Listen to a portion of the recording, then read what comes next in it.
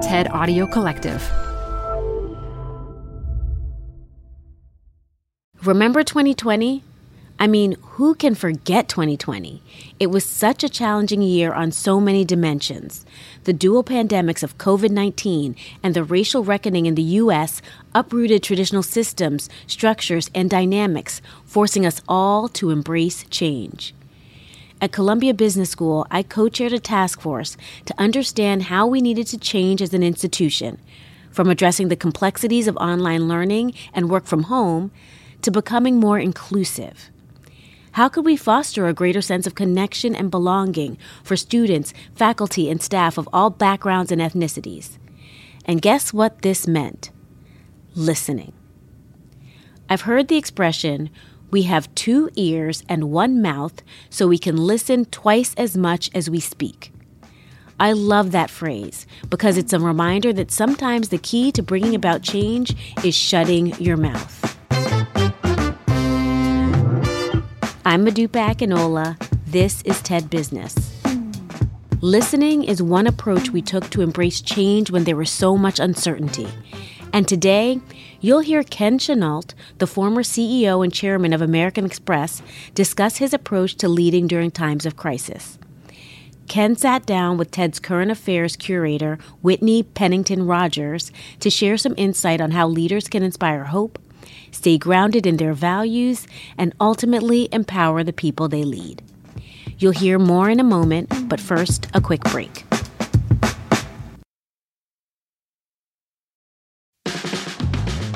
This show is brought to you by Schwab. With Schwab investing themes, it's easy to invest in ideas you believe in, like artificial intelligence, big data, robotic revolution, and more. Choose from over 40 themes. Buy as is or customize the stocks in a theme to fit your goals. Learn more at schwab.com/thematic investing. This episode is brought to you by Progressive. Are you driving your car or doing laundry right now? Podcasts go best when they're bundled with another activity. Like Progressive home and auto policies, they're best when they're bundled too. Having these 2 policies together makes insurance easier and could help you save. Customers who save by switching their home and car insurance to Progressive save nearly $800 on average. Quote a home and car bundle today at Progressive.com. Progressive Casualty Insurance Company and Affiliates. National average 12-month savings of $793 by new customers surveyed who saved with Progressive between June 2021 and May 2022. Potential savings will vary.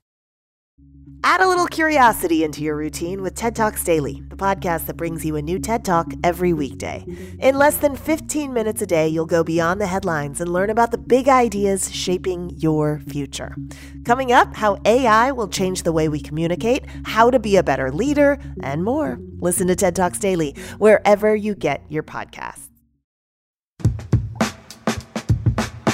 Great. Well, thank you so much for being here with us today, Ken. It's really great to have you. It's great to be here, Whitney. Great. This event is called Embracing Change, and we're thinking a lot about that, not just in the business world, but beyond, just in this moment of constant change. And I know that that's something that you've thought a lot about as a leader, and specifically, there's a quote that you use from Napoleon, and I want to actually read it to make sure I get it correct, but the role of a leader is to define reality and give hope.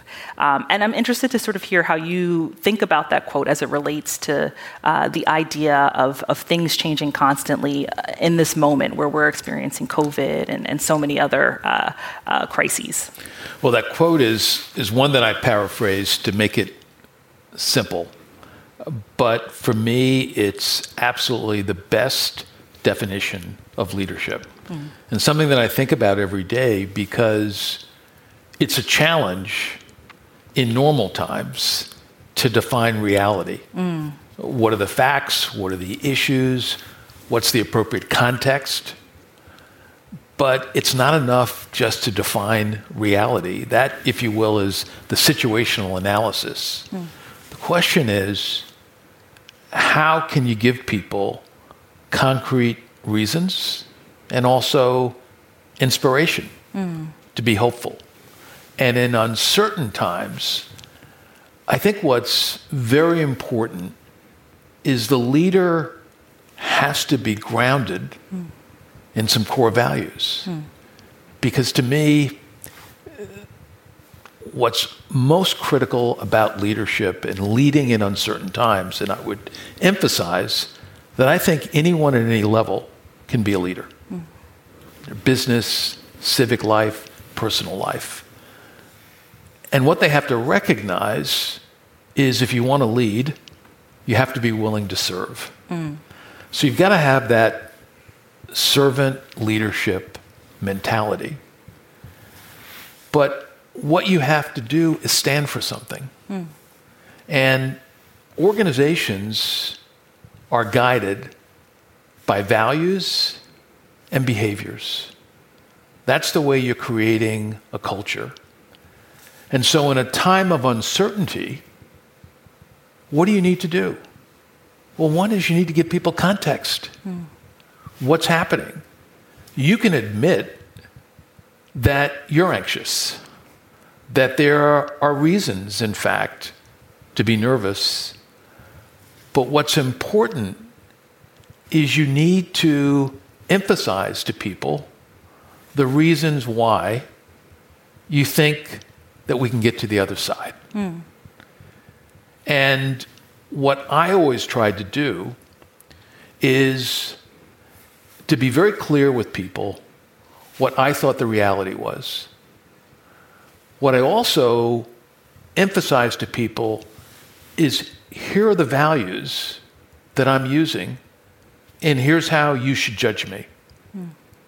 And then, very importantly, define what success in uncertain times looks like. And I think that is something that's really incredible to take away, just as you mentioned, not just in business, but in civic spaces and in any area. And especially this idea that you said that it's about service as well. And I'd love for you to talk more about that leading is not just about leading, but it's about being ready to serve. What do you mean? I think what often gets confused is leaders, the best leaders, recognize that leadership is both a responsibility and a privilege. And that the best leaders act in service to people. Whether it's service to the people that work in their organization, their customers, their investors. And if you're in service, I'm trying to identify what your needs are. How can I meet your needs? How can I empower you? Because that's what the best leaders do. The best leaders understand through empowering people, they create incredible followership. And I really think what we need more in our society is leaders who understand that their role is to serve. Not that they're the top dog and the minions have to perform for them. Frankly, it's the leaders that have to perform for the people. Well, and I think that's a really great segue to talking about the work that you're doing now and sort of thinking about how to develop leaders who are thinking about their work in service to other people. So could you talk a little bit about your work now in General Catalyst and what is General Catalyst? What are you looking to do with that organization? So General Catalyst is a venture capital firm, and we're very focused on building companies, and the focus is companies that in fact use technology. And we're involved in healthcare, in fintech, in consumer. We're involved in a range of industries. What's important is the philosophy of General Catalyst, which brings a level of intentionality, which is we want to invest in powerful, positive change that will endure. So our view is the paradigm sometimes that's presented, which is you have to choose between profits, investment returns, and social good. And we believe that's a false choice. that, in fact, technology should be a great enabler. But the reality is, what's the intention? And the intention means, do we understand, particularly with AI and machine learning, what are the unintended consequences of technology? How is it going to impact people? So we want technology to be more inclusive, and we want technology to serve all segments of the population. And we want to understand what can be the social impact, as well as what can be the investment returns. And so what is very important is we've adopted this philosophy that we call responsible innovation. And some people will say, well, how can you be both responsible and innovate? Well, you have to do both. And so the era of move fast and break things is over. We need to understand the consequences. We have to have a higher level of intentionality in what we do. And for you, what was sort of the impetus of doing this? Sorry. Do you mind lowering the paper just a little bit? Oh, sure. Oh, sure. Can you all tell me what the proper height on the paper is? You all good? Okay. Is it good where it is right now? Okay, great. Okay. So I love this idea of responsible innovation. And I'm interested to know what the impetus was for you to really focus in this space. Were you not seeing enough of this happening? So I would say there were several reasons. One is, as I decided in stepping down from American Express of what would I do next, one, what was very clear to me from all of my experiences is that technology was the great enabler and could be. But I thought we needed to have a force that was acting in a more responsible way. I also frankly thought that technology was not diverse enough. When I looked at the whole sector of technology and venture capital and private equity. But what was really attractive to me was that my partners believed very strongly in this notion of responsible innovation. And they were willing to do what it takes to embrace it. And let me be clear, we're in the early stages of this. But one of the things I'm very proud of, for example, is what we've been able to do in healthcare, where we're actually partnering with healthcare systems. So we're partnering with nonprofit entities, and our objective is not to disrupt and blow up the healthcare system. It's to innovate and transform the healthcare system as a partner. And so it's recognizing that our objective in healthcare is to provide high quality, lower cost healthcare to all segments. And technology can be a great enabler in doing that. And in addition to that, it's not an either or, we believe that we're going to generate very attractive returns, which is important if we're building enduring businesses.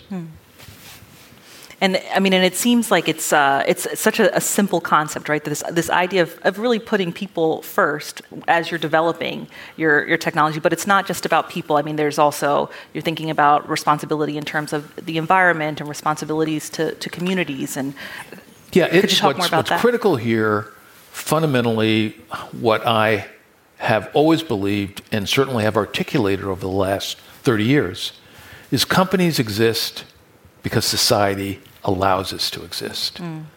And so we have a responsibility to society.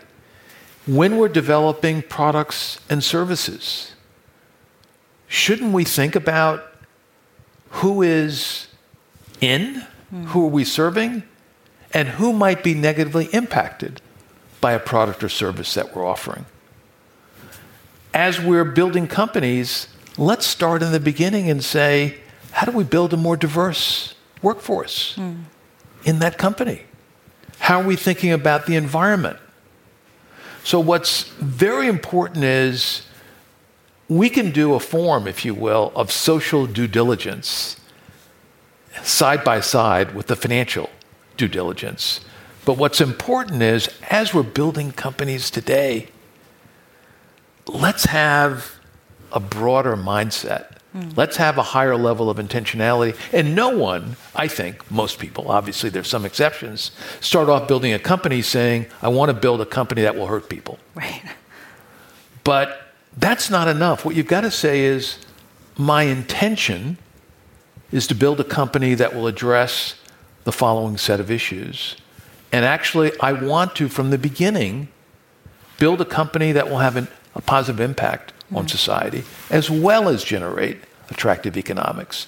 Now, that's simple, but it is hard. And people need guidance, people need the tools, and that's what we're trying to do with responsible innovation. And so, I mean, I think I'd love to hear more about that, what that guidance and the tools look like, and sort of how you are holding the organizations that you invest in accountable to this idea of responsible innovation. Right. So we do several things. What's important is, first, the assessment of the founder. Because you've got to make sure that the founder, from the beginning, buys in to our philosophy. Right. Second is, you've got to, from the beginning, say, are you interested, in fact, having a more diverse workforce? What do we need to do that? Here are some techniques that can help you. Understanding a product, are there features of the product where there could be unintended consequences? And one of the great things, again, with technology and AI and machine learning, you could develop a range of scenarios. And so you're not going to be perfect, but you should be able to figure out, certainly far more than you could even 5 years ago, what are some of those impacts? If it's a product or service that has an impact on the environment. And so what is important is, and I want to be clear, what we don't have is a set of 100 rules. Okay. This is what you have to do. We have a criteria, we have a framework. Yes, we have to put in some concrete outcomes. Some of the other measures are qualitative. But what we are trying to do is engage other startup companies, as well as other VC firms, to embrace this concept of responsible innovation. And what has been the reaction in terms of the organizations that you've been looking to invest in? Are you finding that it's difficult to find people with this mindset? What I would say is no. What I've been really pleased is people like, and I would say we're not in the final innings here, we're in the early innings. But what I'd emphasize is, I've found in general, people have embraced this concept. And this focus on intentionality and setting the objectives and the markers so that they know they're making progress. And doing this right in the beginning, I think is going to have an incredible impact on the companies that are being created and the impact over the next decade. I mean, it definitely seems like it is something that's deeply needed, and there's been such a light that's been shown on how companies are not thinking about these things at the outset. Absolutely. As they should be. And so I guess in terms of the way that you do monitor this, so right now, is it General Catalyst sort of looking and saying, we think you're doing this properly, or are you working with other organizations to do that? We're now working mainly with General Catalyst, but we have set up an advisory board of other companies, and we'll be rolling that out. We're garnering support from an industry standpoint, but I think that what you will see, in my view, even 12 months from now, is what we hope is that this concept is really going to take root, and we're confident it will.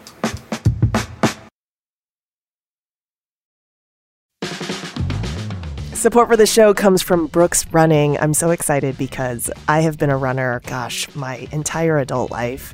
And for as long as I can remember, I have run with Brooks running shoes. Now I'm running with a pair of Ghost 16s from Brooks. Incredibly lightweight shoes that have really soft cushioning. It feels just right when I'm hitting my running trail that's just out behind my house. You now can take your daily run in the better than ever Ghost 16. You can visit brooksrunning.com to learn more. Hi, I'm Ben. I suffer from a condition called writer's block. It strikes when I'm at work. That's why I choose Canva Magic Write. It works fast, generating text in seconds, thanks to AI. Common side effects include increased productivity, compliments from coworkers, feelings of satisfaction. Now I can say bye-bye to writer's block. Ask your boss if Canva Magic Write is right for you at canva.com, designed for work. I mean, I want to talk more about sort of the work you're doing at General Catalyst and where that will go. But first, I'd like to pivot for a second to another organization that that you're championing, that's really important to you, which is 110. So you're the co-founder of this initiative that looks to put more Black Americans into sustainable careers. So tell us a little bit about how 110 came about. So 110 came about literally the day after the murder of George Floyd.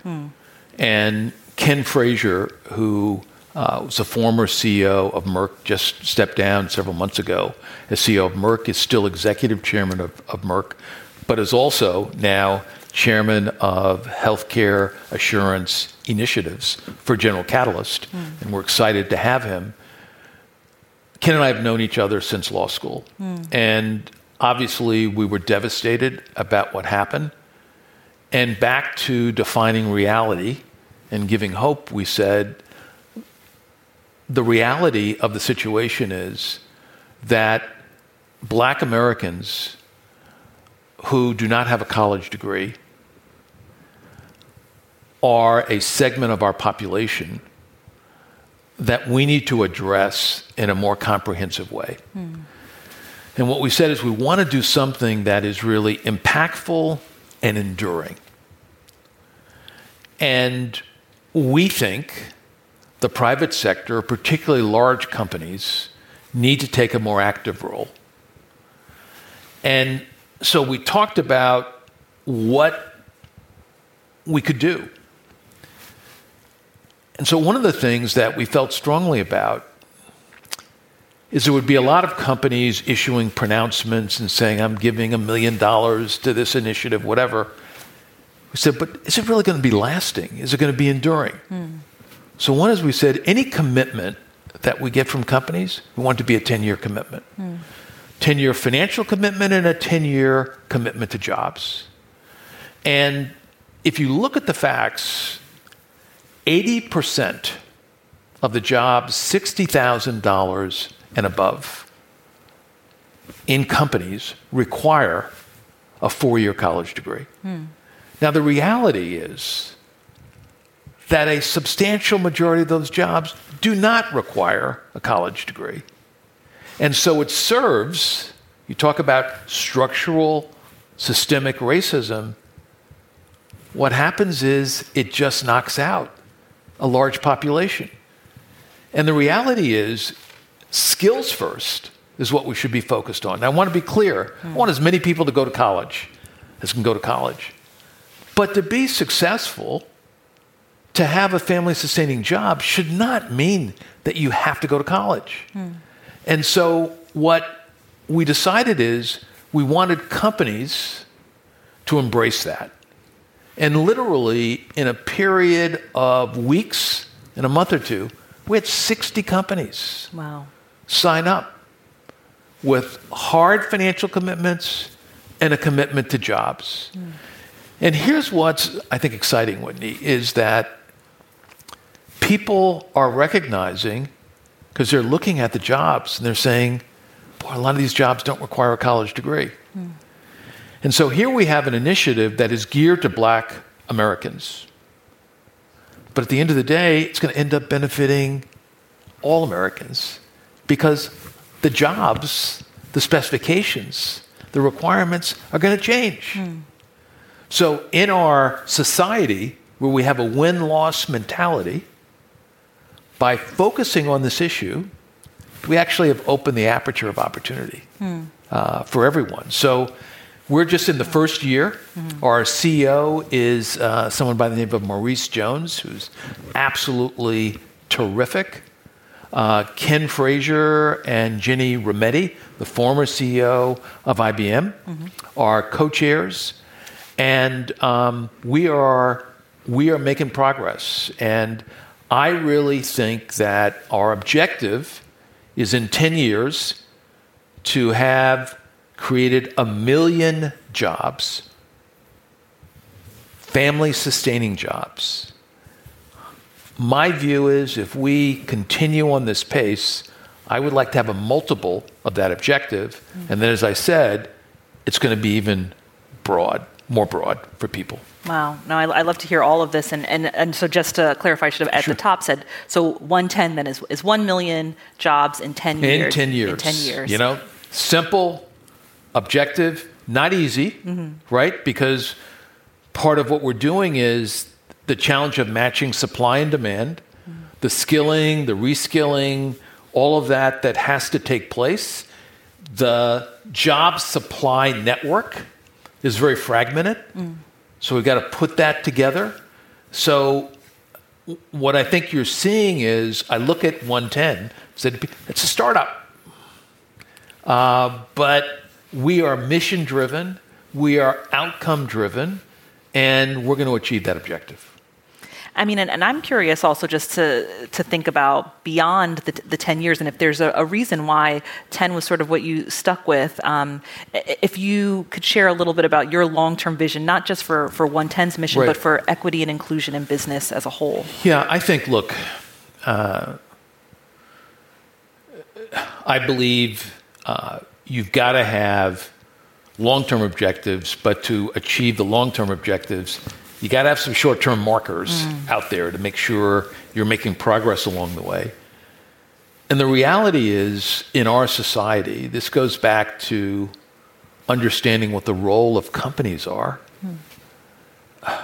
We can't have a society where different groups are not given an opportunity or are given less of an opportunity. And the reality is that, you know, if you look going at the top level, you know, when I became CEO, you know, I was the second. Then we had for a period, I think 10 or 11. And now we're back down to 4. That's horrible. Right. As I look at the representation in most businesses, in most industries, and people have said, you know, it's really, really difficult. It's not complex. What it requires is honesty, is transparency, is setting objectives, and holding people accountable. And one of the things I say in business, where else would you be in a situation where you were in a job for 20 years and you didn't achieve any results, but you said, I worked hard? Right. What would happen? You wouldn't be there. Right. And so you got to bring that same level of accountability and ownership to DEI. And from a societal standpoint, we're wasting so much talent. And the costs of not giving people opportunity are incredibly burdensome. So what I think is really important, and people have asked me post-George Floyd, I said my concern is it's going to be a lot of storming, and we're going to go back to the way it was. We can't allow for that to happen. So initiatives like 110, the focus on DEI, we cannot let the momentum shift. And that, frankly, is a concern. And I mean, I love what you said, that it starts in thinking about Black Americans, but it has a win-win outcome for everyone. Yeah, you know, as we've seen, I mean, the reality is the civil rights movement opened up opportunities for a range of segments. And this goes back again from a leadership standpoint. Just give people context, show people how things are connected, demonstrate, because part of what we need to focus on is how do we create a win-win? How do we meet the needs of all stakeholders? And so the job of leadership is certainly more complex. I mean, as I said at a conference in the summer, it'd be a lot easier if we just had white men in companies. We didn't have these issues. Being that I'm not a white man, I wouldn't have been in the company. I wouldn't have been CEO. So the reality is, I think what's absolutely terrific are the changes in the workforce and the fact that we're seeing openings of opportunity, but we got to keep the push on. Well, so I mean, in both General Catalyst and 110, you're focused so much on developing leaders at different stages, whether they're starting a company, whether they're looking to enter into the workforce. And, obviously you've thought so much about leadership. And we're living in this time right now where it feels like anything you say can be recorded and used against you or your organization. And I'm curious how that's affected the way you think about leaderships and developing leaders. Yeah, I start off, I don't want to get too cosmic, but I start off with that I feel strongly is we live in a time where your consciousness has to be at the highest level. You can't say anymore, I didn't realize, I didn't think of that, because things are moving so quickly. There's so much change. So we've got to really make sure that we are conscious of what's happening around us in the surroundings. I think secondly, for me, in these uncertain times, is we've got to give people a purpose. And we need to understand what are their issues, what are their challenges. From a business standpoint, what I've found to be most effective is to define for people, here are the aspirations that we have as a company. Here's what success could look like. But then here are the values and the behaviors that should be aligned with what we're achieving. And one of the things I talk about often with people in an organization is make sure that there's some alignment of your personal values with the company values, because you're making a choice. And then the other area that I really emphasize from a leadership standpoint is adaptability. And I think, Charles Darwin in this case had it right. It's not the strongest species that survive or the most intelligent, but the ones most adaptive to change. And part of what you got to do is prepare your organization. And to me, the way you prepare your organization is, one, they should be clear about what the organization stands for. They should be clear about what the values are. They should be clear about the behaviors. And then what you need to say is, here's our purpose. Here are our core objectives. But you know what? I don't have all the knowledge of how we're going to get there. Here are some steps that I think are important to take. I think the leader needs to be able to galvanize people, but the leader also needs to be able to empower people. And I think some leaders, this view of top-down, it might work for a short to moderate period of time, 2 or 3 years. But if you want to be a leader for the long term and a leader in life, you've got to empower people. Take them along with you on this journey. Take them along. Be willing to, in fact, allow them to lead. Because, I think leadership to me, one is about integrity, and integrity is important to build trust. You can't be a leader without trust, not in the long term. What's also important from a leadership standpoint is be a creative change agent. One of the things, and focus on continuous innovation. One of the things I believe in, you innovate or die from a company standpoint. Don't accept the status quo. If you stand still, you fall back. So how do you push forward? And ultimately, what people want, whether it's in their family, their leader, the organization, is they want to feel proud. And ultimately, the way I always think about in a crisis is people look at their leader as their rock. And so what's absolutely important is your composure. It doesn't mean you freeze. But if people believe you've lost it, it's over. Right? It's over. Yeah. And it doesn't mean you're a bad person. That's what I say to lead. It doesn't mean you're a bad person. But what it means is you've really lost the privilege to lead. That's what's going to happen.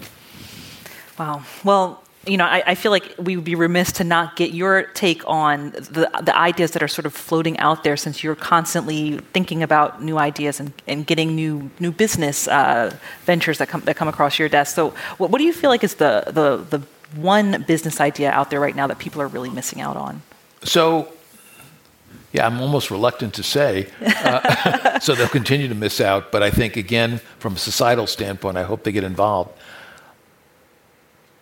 I think that one of the things that I've been very taken with this year, and particularly with my involvement in 110, but some of our other investments like Guild Education and Multiverse, is I think the opportunity to transform the workforce is an incredible opportunity. And training, development, reskilling. And I actually think that it can be done with both for-profit companies and nonprofit companies. And technology just is making an incredible difference. And so the ability of technology to bring about massive change in workforce, as we're doing in healthcare, that's really exciting to me. So I'd like people to join us in that effort. Well, that feels like a great place to end. Thank you so much, Ken, for sharing all of this insight and wisdom. I feel like I've learned so much. I know that everyone watching has probably learned a lot too. Well, thank you so much. I enjoyed the conversation. Thank you. That's it for today. This episode was produced by Transmitter Media with help from Jordan Bailey and fact-checked by Matthias Salas. And special thanks to Anna Phelan, Michelle Quint, Corey Hagem, and Colin Helms. I'm Modupe Akinola. Talk to you again next week.